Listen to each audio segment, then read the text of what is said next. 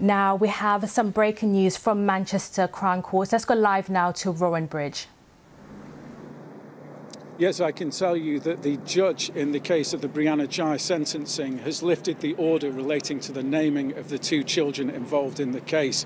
They are both 16 years old. Up until now, they have been known as Girl X and Boy Y for legal reasons, but we can now tell you their real names, which are Eddie Ratcliffe, who is 16 and from Lee, and Scarlett Jenkinson, who is also now 16 and from Culcheth. They were convicted in December of murdering Brianna Ghey almost exactly a year ago.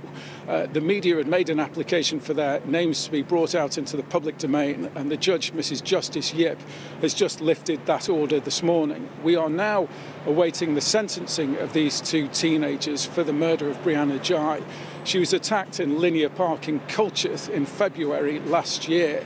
The two teenagers, Scarlett Jenkinson and Eddie Ratcliffe, were convicted in December of her murder. She died after being stabbed 28 times in what was described as a ferocious and frenzied attack. We are going to hear statements this morning from members of Brianna Ghey's family talking about the impact that her death has had on them, and then we will get the sentencing from Justice Yip. She has already told the two that they will be given life sentences, but what we will hear today is how long they will have to serve in prison as a minimum term before they will be potentially eligible for parole. Rowan, just stay with us. So this is just some breaking news at the moment, which is that the two children who were found guilty of murdering Brianna Ghey have now been named as Eddie Ratcliffe and Scarlett Jenkinson. Rowan, what are we expecting to hear from the courts? Because the sentencing is meant to be today as well. Yes, the sentencing will take place at some point today. The process will be that we will hear victim personal statements from family members of Brianna Ghey. We expect to hear from her mother and from other family members who will talk about Brianna as they remembered her and the impact that her death has had on them. It's their chance really to have their moment in court and to say what they want the judge to hear in terms of the impact that this has had on them. We will then expect to hear some legal argument, probably from the legal representatives of the two people convicted of a murder, who will offer probably some sort of mitigation or their views in terms of how long the sentencing should be, how long they should have to serve in jail.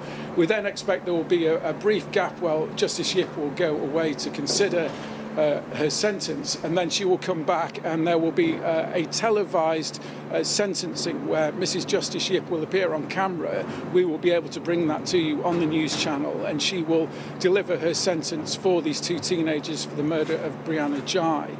They will be given life sentences, but the key part will be the minimum term that they are given, how long they have to stay in jail for before they are potentially eligible for parole. And Rowan, just remind us of what Scarlett and Eddie were found guilty of, because this was a crime that shocked the country. Yes, I mean, Cheshire Police described it as one of the most difficult cases they dealt with. This was the murder of a school child by two 15-year-old children, younger than their actual victim themselves. And this was something that had been pre-planned. In court, there was evidence about how the two teenagers had drawn up what they called a kill list with 5 children's names on it, including Brianna Ghey's, their eventual victim. They then lured her to Linear Park in Culcheth on a Saturday afternoon in a pre-planned attack, and she was then stabbed multiple times. But during the hearing, the court heard how the girl in the case, Scarlett, had a sort of fascination with murder and death, how she had downloaded a web browser to allow her to search the dark web, the part of the internet that's not indexed by search engines, looking for material around torture and murder, and how she had a fascination with serial killers like Jeffrey Dahmer and Harold Shipman. That police described her as having a thirst for murder. That culminated in this pre-planned attack on Brianna Ghey, which happened on a Saturday afternoon in broad daylight on February the 11th last year. The two teenagers were arrested that same weekend and faced trial in December. There was a trial that lasted several weeks, but it took the jury less than 5 hours to return guilty verdicts of murder on both the subjects in this trial.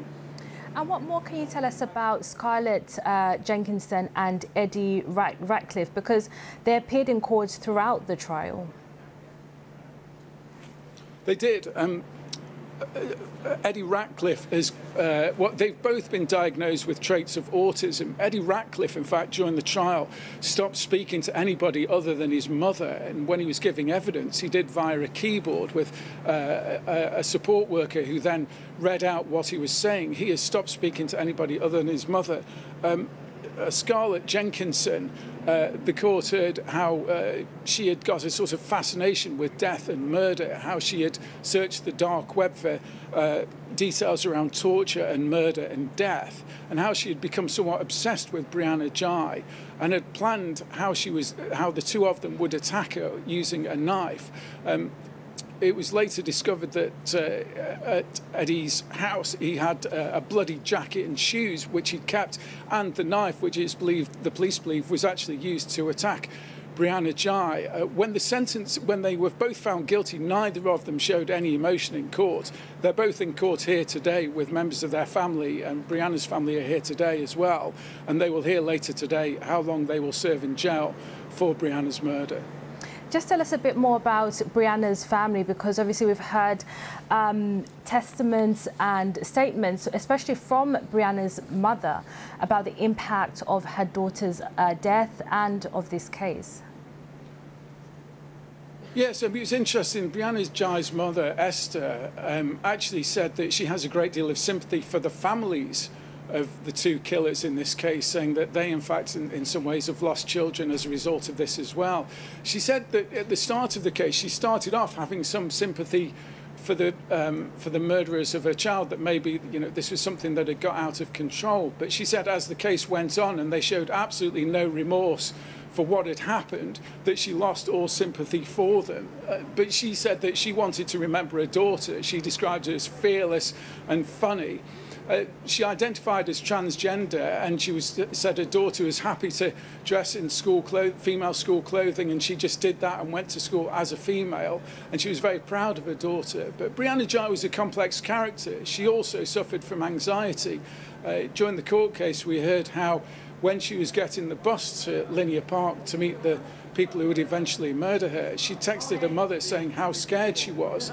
So despite the fact that she was on the one hand funny and fearless, had 30,000 followers on social media, she also suffered from anxiety and found social contact difficult in certain circumstances.